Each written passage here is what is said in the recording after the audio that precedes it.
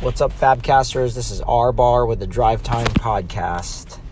The other day, I did my dad's celebration of life service or memorial service, and it was simultaneously the most difficult but yet most rewarding memorial service I have ever done. It's the most powerful memorial service that I've ever seen. And the days following the memorial service, I was getting text messages and emails and words of encouragement saying that was a slice of heaven on earth. One person said that it was every word spoken there was the word of God coming to life.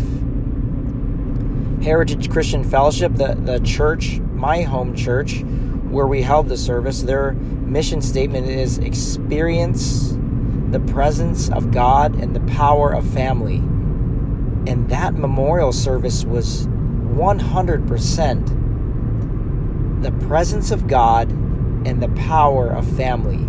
We had a chance to role model for the world what it looks like when believers mourn.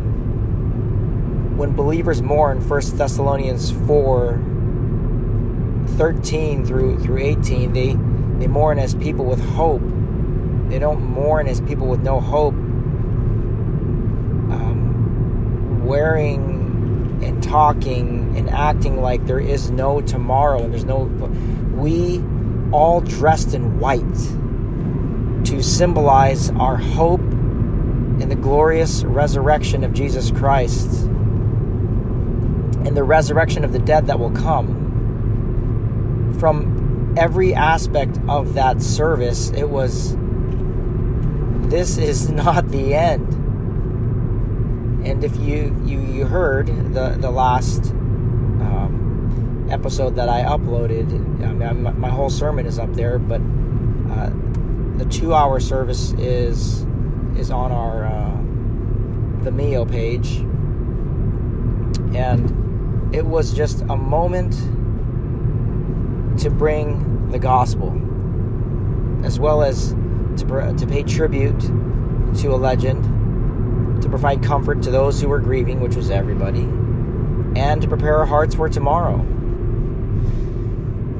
And what my dad did is he showed us all how to die. That's the way you should die. On your deathbed, thinking of others, closing out all business. He said sorry to all of us for things he's done and things that had already been dealt with. And he showed us that the way to die is he died with no fear. No fear at all. I didn't see any fear in his eyes. He just knew it was time. So in the next days ahead, looking forward to reflecting on this glorious day and sharing the experience with everybody, sharing that video with everybody, not so that people can feel bad for this, but so they can see the hope that we have, so they can see that my last words to my dad on earth, besides I love you, were I'll see you soon. I'll see you on that glorious resurrection day, Sunday. This is what it's all about. Because if Jesus doesn't resurrect from the dead, then I am hopeless. Then I am wondering. I am totally hopeless if he didn't prove that he was God by resurrecting from the dead and ascending and appearing to hundreds and then it being the most documented event in the history of mankind. Undisputed. So that's what we cling to. And there will be some times where I'm driving and I'll hear a song. I heard Touch the Sky the other day by Hillsong, and I shed tears. And I'll go back and forth, and then the Lord in his graciousness and his kindness will remind me that the sting of death is a reality only because it's unnatural and it wasn't meant to be. That's why it's a shock to our system. But I preach the gospel to myself. I mourn with those who mourn. I grieve with those who grieve. I rejoice with those who rejoice. We take it one day at a time. The grief comes in waves. It's a journey. It's a roller coaster.